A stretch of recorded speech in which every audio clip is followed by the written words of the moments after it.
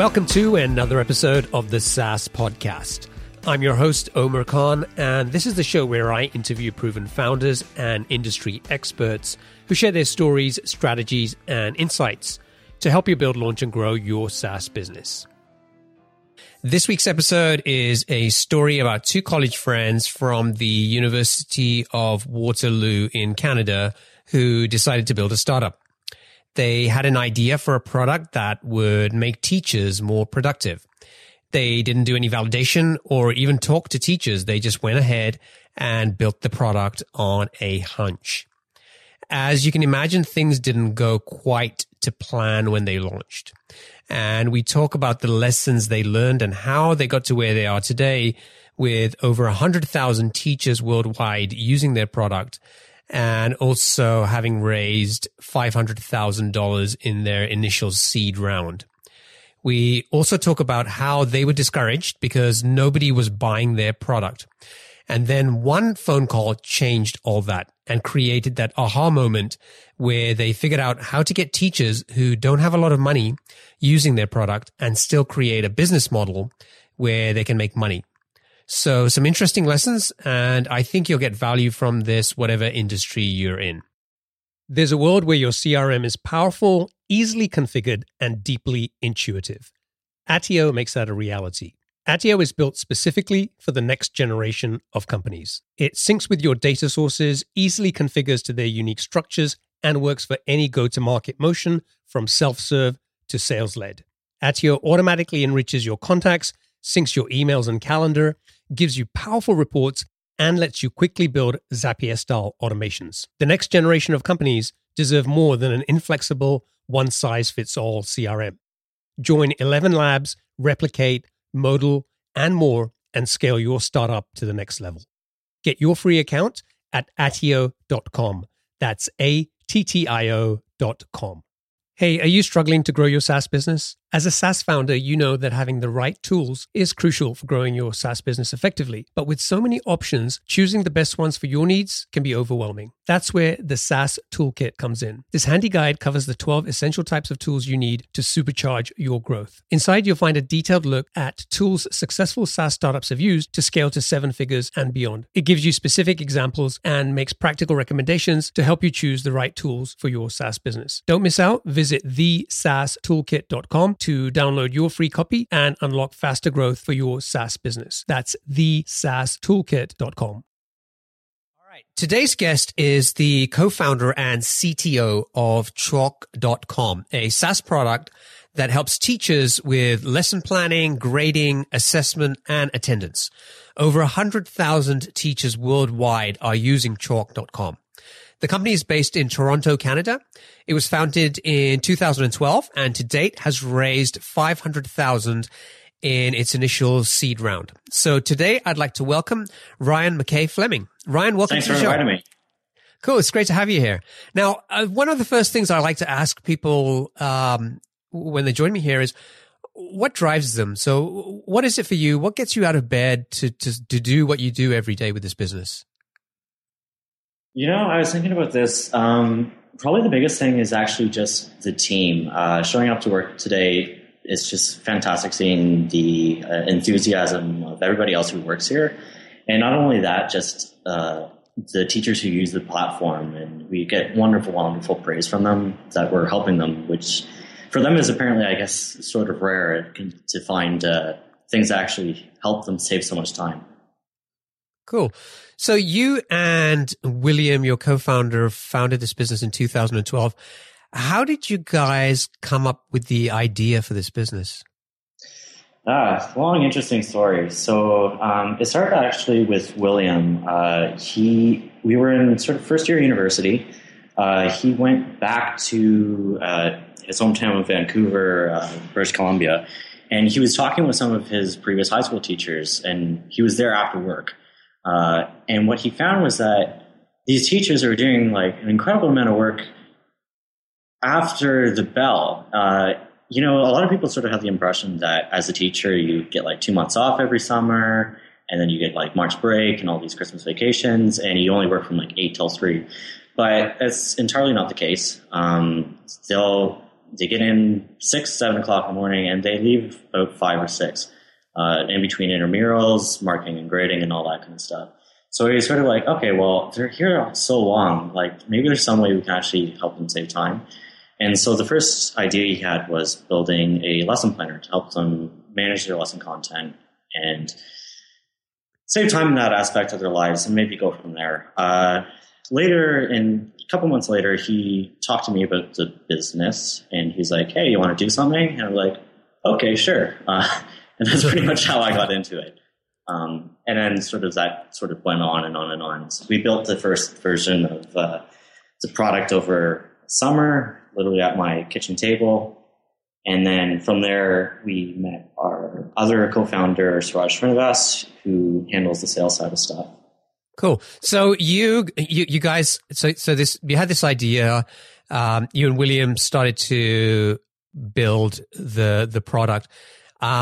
Were you guys thinking of it as a business at the time, or was it more just like you kind of saw an opportunity to build something, and it was more about the process of actually trying to build a solution that was driving you guys? It's actually kind of crazy. We were very naive, it being like first year university. We're like, okay, we're going to build this. We're going to make like a couple $100,000 in revenue, like by the end of the year, and then we'll move on to something else. And at the time, we didn't even necessarily think about doing just education. We were looking into other things, but as sort of time went on, we realized that there's actually a lot of stuff to do in education, and between all of like the feedback we got from teachers, like they really, really needed the help. Okay, so tell me a little bit about what the first version of the product looked like, because from what I understand today, it's a suite of products that help teachers with different aspects of what they do. But what was the specific problem that you decided to solve initially, and sort of how did that product look?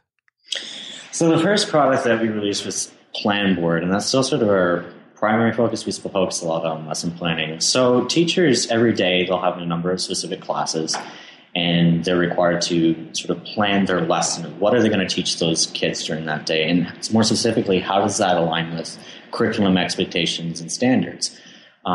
So the first version of the product was literally just sort of a timetable where you can enter, I have math class now. I'm going to teach them, show them this video, and then it aligns to saying, can they add these two numbers together or something like that? And it's very, very, very simple sort of day planner. Many teachers actually, they'll have a paper planner that they use for this, but being able to track the standards content and even just using it as a presentation tool for videos and stuff like that was really interesting to them. That's sort of where it went from. We spent a lot of time with Planboard, and it took us a while before we actually started to do stuff with the assessments and the attendance and that kind of thing. Did you or William do any kind of validation? Did you do the lean startup stuff? Did you go and interview teachers? Did you do any of that stuff before you started building? You know, I don't think we really did. And looking back on this, it was sort of, we had almost like shot ourselves in the foot and we didn't know about it, because we had these designs for what we thought would work, and we built it. And we didn't actually really ask anybody if that was really what they wanted. And we're just sort of fixing a lot of that now.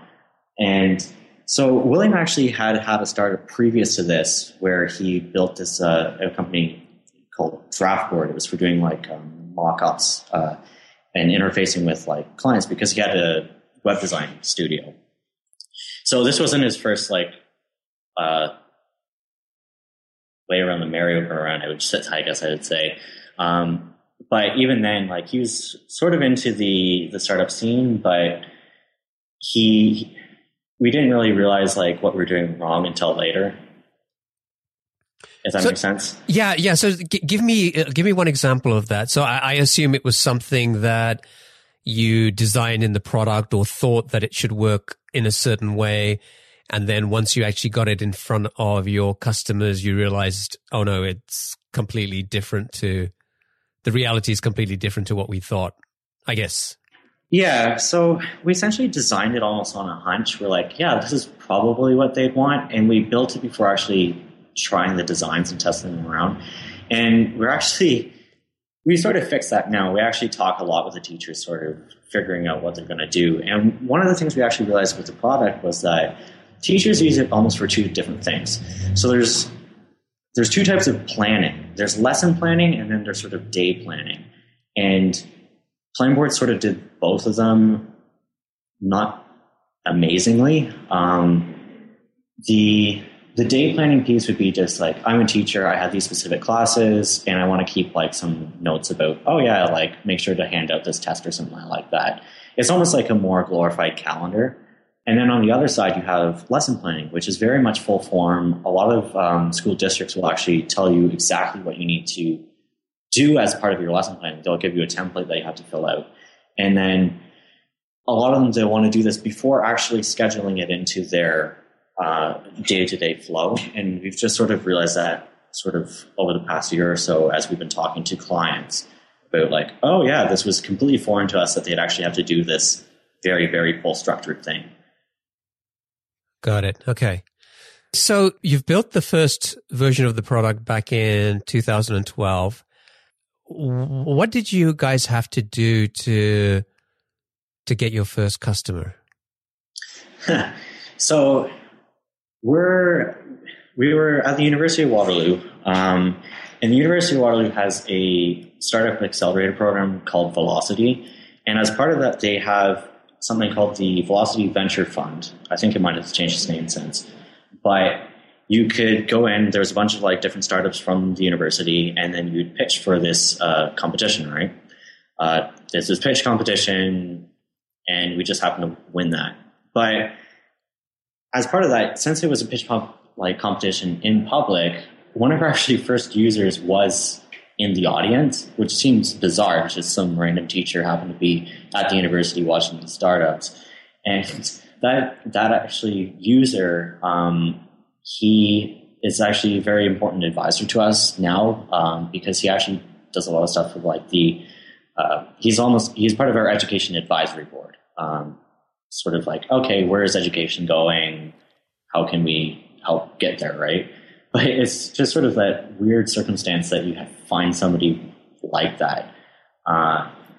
And going further than that, when we actually first released the product, we charged teachers for it. It was like $30 for a teacher for a year.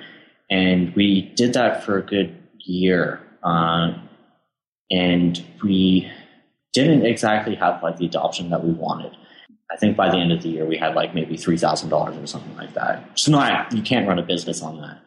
So we ended up making the decision to make the product itself free for teachers.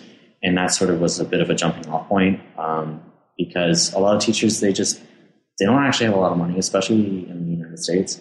They don't get paid quite a lot. And they have to pay for all this stuff out of pocket. And having a free tool was actually sort of where we started to see growth pick up, because now a bunch of people who wouldn't have actually looked at it or even considered it are now actually sort of using it. So that's interesting. And I think that was one of the things that I was going to ask you about. I wasn't quite clear whether you were charging them or it was, because I know on your homepage it says it's free, or whether it was some sort of trial that eventually led to some kind of freemium model or something like that. But so you're not charging these guys. So what is the business model that you guys are trying to build here? Yeah, so this is where it gets really funky. So in 2012, around the end of the year, we were all sort of discouraged because nobody was really buying it. But randomly, Will and I, we were in a computer science class, and we got a ping saying from somebody, because we had live chat, and they're saying, we want to buy, I think it was like 72 licenses within 24 hours. And we're like, okay, they're obviously trolling us. Like, this can't be true. But it really was. What it turned out to be was this, it was a school in Texas, and a teacher had found the application and then suggested it for their entire school. And then they had reached out to us randomly. So that was sort of like the aha moment. We're like, yeah, maybe we should charge people who have money. And sort of that's where we are now, we actually provide a premium offering for schools and school districts because they have other problems apart from just the day-to-day lesson planning stuff. They want to track their curriculum. They want to see how their teachers are doing, how their students are doing. And that's sort of where we actually make that's where all of our revenue is from. Oh, I see. So, so if it's a teacher as an individual who wants to use chalk.com, they can just come and sign up and not pay anything. But if a school wants to use it across, all of their teachers and wants to have some additional features, then you're basically delivering a paid version of that product to them. Yeah, that's correct. The big thing we sell right now is actually collaboration on the district scale. So letting teachers work together, share lesson plans and assessments and that kind of stuff. Okay, so you've got this random call out of the blue. You realize that it's not somebody trolling. It's a legit school that has this requirement. Mm-hmm. So what happened then? So you said that you were kind of you two were sort of didn't feel that you were getting traction in 2012. Did this give you some renewed energy and motivation to sort of try and push harder? And was this sort of like an important turning point when you look back? Yeah, absolutely. Because we realized okay, well, this could actually be an actual business. And as it so happens in 2013, Will and I, we dropped out of school and took this on full time. So actually making revenue was sort of a big deal. We actually raised our seed earlier this year. So for that entire time, we paid ourselves both in the form of grants and that VBF that we've won, but also with revenue. So we're actually paying ourselves, which was kind of cool. Okay, cool. So you okay, right. So because you had you sort of figured out how to start charging schools, you were bringing in some revenue. What kind of marketing were you doing? What kind of channels were working for you guys? Was this mostly around content marketing? Were you reaching out, doing outreach to schools through phone or email? How were you getting the word out? So at least for the free teachers, we actually didn't do any sort of advertising. All of our growth has been word of mouth. We've done a little bit more recently, but back then it was all entirely word of mouth. As for the school districts, that was all just Siraj, hustling, going to conferences, meeting random people and closing deals. It's a lot more structured now, but that's sort of what it takes in the early days, I guess. You go into 2013. At the start of the year, had you brought any more schools on, or you were sort of still working with this first school from Texas? There was that first one, and I think in that spring we closed another much bigger one. Okay. So here's what I'm interested to know. So you guys said you didn't do any sort of validation or customer development stuff. And I think that that's a really good point because, sometimes I think that there's so much value and wisdom in sort of the whole lean startup methodology, but it's not the silver bullet, right? It's not going to guarantee you success if you do that. And I think that you guys are also great examples of there are still companies growing and succeeding, even if they don't do those things. Mm-hmm. So you have to kind of take what you learn with a pinch of salt and just apply it in the right context and for whatever situation you're in. But I'm interested to know, because you didn't do that stuff, you guys built the product and then you brought on this school. Did you have these kind of moments where you just went, oh shoot, the product doesn't do what our customer or customers want it to do? Yeah, definitely. I think it was sort of discouraging for us as well, going to different places and finding out that school districts, they all have different sort of requirements or things that they want to solve at that moment, right? And you have to hit a lot of them to determine sort of what is it they're looking for. Many of them, they're not necessarily looking for curriculum management. Everybody has a specific problem they want to solve at that specific time. And then there's so many specific problems that need to be solved. You just sort of have to choose one and then go with it and then go from there. So we do curriculum management right now, and that was sort of an aha for us at the beginning of the year when we found out there was large charter schools who were looking to make sure that their curriculum was managed properly because they had to report back to their chartering body and that kind of thing. But that's not the only thing. We've also determined that a lot of boards are looking to handle assessment, and that's sort of our next step for outbound sales. There's just so many different things, and there's so many, like all these districts, they all have very widely different problems, but they all don't try to solve everything all at once. And that was sort of an interesting tidbit to learn. Do you have a lot of schools outside of the US using your product? The majority of our base is in the United States. We have a few in Canada. We have a few in the UK, and I'm sure I'm missing other ones. Okay. You've got the product. You're starting to get customers. You've kind of sort of figured out a business model, and you guys are able to start paying each other at least a certain amount to sort of keep going. I guess sometime around 2014, you guys started thinking about raising some funding, I guess. Yep. Had you or William ever done that before? No. And it was pretty incredible to think like, oh yeah, well, we're paying all these people, but like, how do we take this to the next level? And we just sort of realized that maybe it'd be kind of hard to just bootstrap this. So we started looking for outside funding. Because one thing you'll learn in education is that the sales cycles are like stupidly long and they're seasonal, which is even worse. So just getting to that next point and just being able to get the next round of customers, you actually have to wait sort of a while before they actually will close. And if you're just doing this on entirely on revenue, it can be quite difficult. So you need that sort of like buffer, right?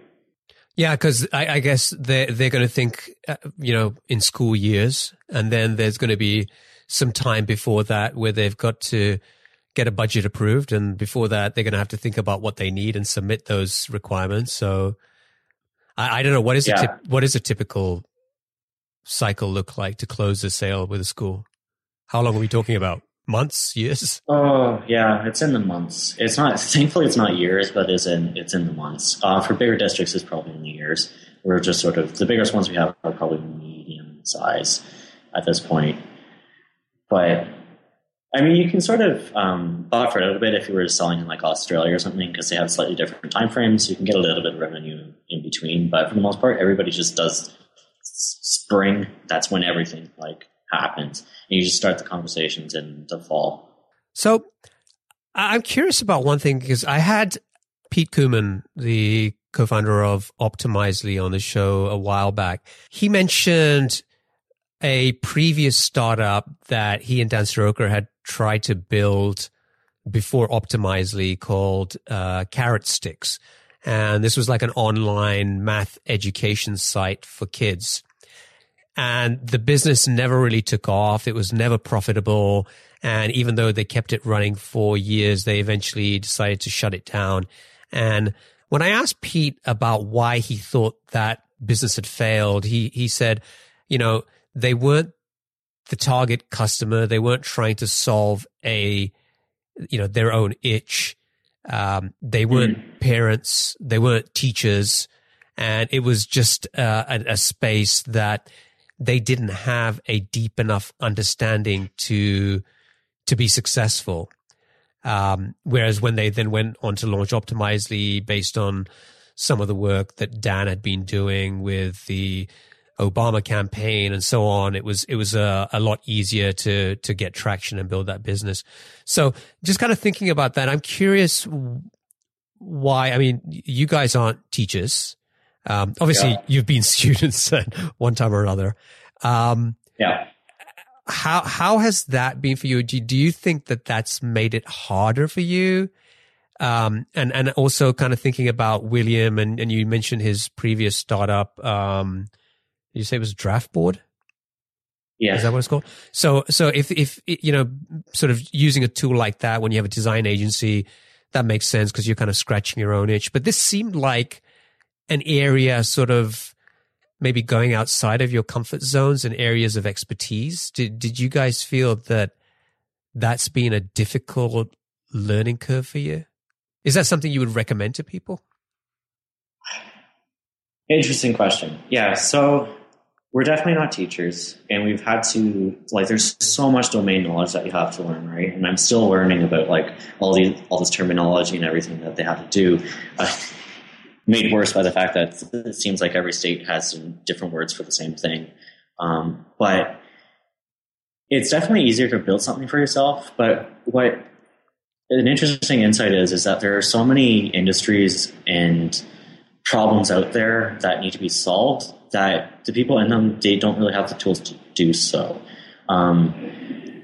There's not many former educators who are programmers, and I hope I'm not offending anybody who's in the audience who might be, but we just haven't seen anybody who's been like a teacher and then built a tool for other teachers. So there's an obvious need there. They're looking for things. It was like, it's giving water to somebody in a desert. So it's a really great thing to do as a business, is finding a problem that needs to be solved and it isn't currently being solved. And if it happens to be something that you experience, that makes it easier because you don't have to get the domain knowledge. But even if there is something that exists, that's a great opportunity to take. So earlier you mentioned that your first customer was somebody who was in the audience when you guys were sort of pitching the business. And did he or she play a role in helping you guys understand the business of the industry? I mean, how were you building this knowledge? Yeah, he was a good start. Because he was a teacher, like, that was good insight for the product specifically. But in that first year, we also reached out with professors in the field of like education, and we sort of built like this network around us of interesting people and people who knew the industry, both from the people like professors teaching new teachers, current teachers, people who work in the district, people who work in like ministries and departments of education, that kind of thing. So you get the like full picture of like what's going on. And if you're doing something, a business where you don't have the domain knowledge, yes, you're going to need to find people who know what's happening and then help solve their problems, right? Yeah. Okay. I have some listeners who always tell me, hey, you should talk more about the technology that, because we all spend a lot of time talking about the idea and the validation and getting traction and the lessons. But, and now we've got the CTO on. So just kind of in a nutshell, tell me a little bit about your tech stack. What's Chalk.com built on? What are the technologies that you guys use? So we're Ruby on Rails, and we have been since inception, sort of randomly, because when Will first came to me, he's like, hey, have you done any web programming? And I'm like, no, but I just bought a book on Ruby on Rails, and that was literally the inception. But we've gone along since then. We're still on Ruby on Rails, and then we've sort of introduced React for our front end, and that's been particularly great. When you're a small startup, it helps to have something that's sort of tried and true, especially for most businesses where you're not doing necessarily like groundbreaking new stuff. Like most everything, it's like a CRUD app, right? So you want to pick something that's solid, where there's a huge user base where you can help like find people who've had the same problem sort of deal, and it makes it easier to scale and makes it easier to find people who know how to do it as well, right? I feel bad for people who just like choose some random experimental technology and try to build a startup on it. Like the startup, you have so many problems. The last thing you want is to have problems with the product that are sort of outside of your control, right? Yeah. Yeah. I guess it probably makes hiring easier as well if you want to, hire more engineers and things like that. Yeah. And it's more than that. One of the reasons we're on sort of React as well is like Rails and the two of them, it makes it easy to build product and makes it easy to implement new features. We were briefly using like Backbone.js, and at a certain point the application got so large and it became a real hassle just to add new things. And so far, like with our switch to React, we have the entire product suite has been rewritten and our velocity still is really, really high. So choosing something that you can be productive in is also incredibly important, because as a startup, you have to do like things really, really quickly, right? So I'm not familiar with React or haven't used it. Is there an example you can give us of like something that something that you're using it for, or something that's easier to do now than maybe it was with other JS libraries? Yeah, well, the biggest difference so previously we were on Backbone, and it just how it happened, like say I wanted to insert like a button or something. Maybe we weren't doing it right, but we'd have to add a reference to the view, which is what gets rendered. You'd have to link it to the code that gets called for when you hit that button or something like that, and then you have to write the code for that button. React just gets rid of that and streamlines a lot of it so that the view code is like right there. So it's like very, very simple to see, okay, well, what's actually being shown on screen, and then where is this reference, like, okay, when I click it, oh, I see that's that function that's called. I don't have to like follow all these bloody breadcrumbs to find out what's happening. And it's made it really easy. So I just want to be, okay, I want to insert like this new button to do this random task. It's like boom, boom, boom, done. Instead of having to jump through a million different files to add it. I'm gonna have to make some time to play around with that myself. So I would suggest it. It's interesting. Good tip.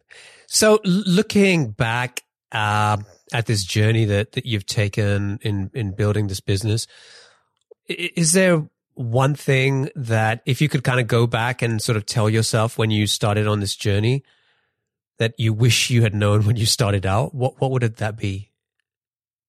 Yeah, if I'd known how long it would take to do things in education and how long it would take to get to this point, I don't know if I would have jumped on board, but I think it's been worth it.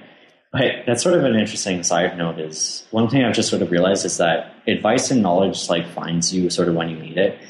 We sort of rejiggered our entire sales process like this year, and we'd done it by finding all this information about how to do it. But the thing is that information was there like from the beginning, but you just had no idea that existed. And then had somebody shown it to us, we probably wouldn't have understood what was important about it. So those problems, they'll come up to you as like, oh, it's like obvious. Why haven't we been doing this from the beginning when somebody could have told us that like 3 years ago, but I don't think we would have really understood the gravity of like how important that was. Yeah, it makes any sense. Yeah, absolutely. I came across this term a while back called just-in-time learning, and I think that that's kind of really valuable in terms of, you know, whether you're learning a new programming language or whether you're doing, you know, building a business. There is so much you can learn. And if you are sort of a learning oriented person, which I am, you can kind of end up wasting a huge amount of time learning things that you don't need to know right now, that you're not going to go and implement right now, you're not going to use right now. And you're completely blind to the things that you actually need. Yeah. So I think just this kind of focus on try to do this just-in-time learning, think about what you can execute on, set yourself a very sort of a finite amount of time to learn a very specific thing, and then spend more time going and executing on it, learning, and then it's kind of, you know, using that sort of rinse and repeat kind of approach. Okay, cool. So how big is the size of the team these days? How many people do you have working there? I think we're over 10 something. I've lost count. Are you guys still hiring? Do you have open positions? Not at the moment. Probably next year, though. Okay, cool. Well, I mean, we're always hiring if we find cool people. Yeah, you can always That's how it always is. Yeah. Is there something that sort of one part of the business that you're most excited about that you can talk about, and what's next for Chalk? Yeah, actually, it was really fantastic. So we sort of mapped out our product direction for like the next year or so. And Chalk.com started out as a productivity suite, right? But going forward, we sort of want to be sort of a personal assistant for teachers, because they have so many things they need to do, like how do we help highlight the important things? So we really want to look into how do we determine sort of like where our students falling behind, and sort of highlight that to the teachers, or even say, oh, wow, this specific lesson plan that you planned, the students actually didn't do so well on that. And then you can sort of tie back to saying, okay, maybe for next year when you redo this, try something different and see if that actually helps. So that's sort of in continuous improvement and then helping highlight the things that they need to do to improve at their jobs, right? Do you solve any scenarios for parents in that picture? I mean, because when you said that, I was like, God, I'd love to know more when one of my kids is struggling with something at school rather than finding out when I see a grade or when I go to a parent-teacher conference. If I kind of knew earlier and I had some signs of maybe somebody's, struggling at something, then maybe I can do something more to help with that as well. Yeah, we actually have plans for that. And it's sort of an interesting problem because parents, they really want insight into what's going on in the classroom, right? But teachers want to sort of control that conversation because they don't want to be hounded by parents all the time, like, oh, as my kid got a bad mark on this random assignment. It becomes more work for them. So part of it is like, how do you let teachers get insight into the classroom while also sort of maintaining sort of almost like office hours or something like that, where they can get an insight without overwhelming the teacher with feedback.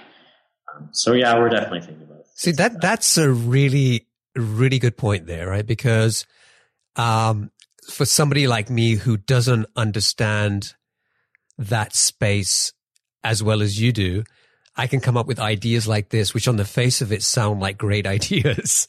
But as you just explained, when you sort of look at the nuances of what a teacher has to struggle with and deal with, they're probably not going to use your product if you open it up too much to people like me as a parent, because it's probably not going to make them more productive. It's going to probably waste more of their time.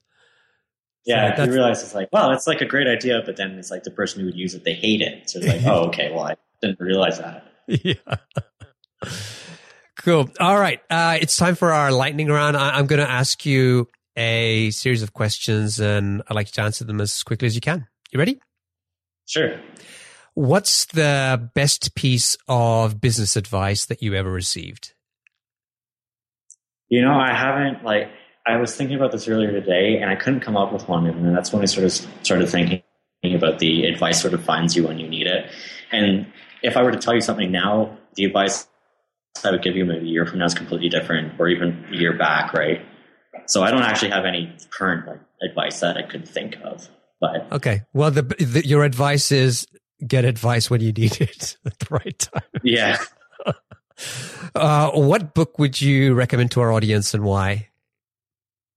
Oh man, right now I'm currently reading the Elon Musk biography. If anything, it gives you perspective about how hard things could be. At least the software I'm writing doesn't cause things to physically explode. Yeah. Love that. And what's one attribute or characteristic in your mind of a successful entrepreneur? One word, hunger.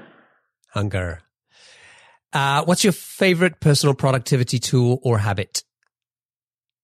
Right now I use a lot of Trello, just visually seeing the progress of things that are what do you need to do this week, and then how what are you working on right now? It's much better than on a list. Because previously I used this on it, but things just get lost. Yeah, with Trello, it's nice.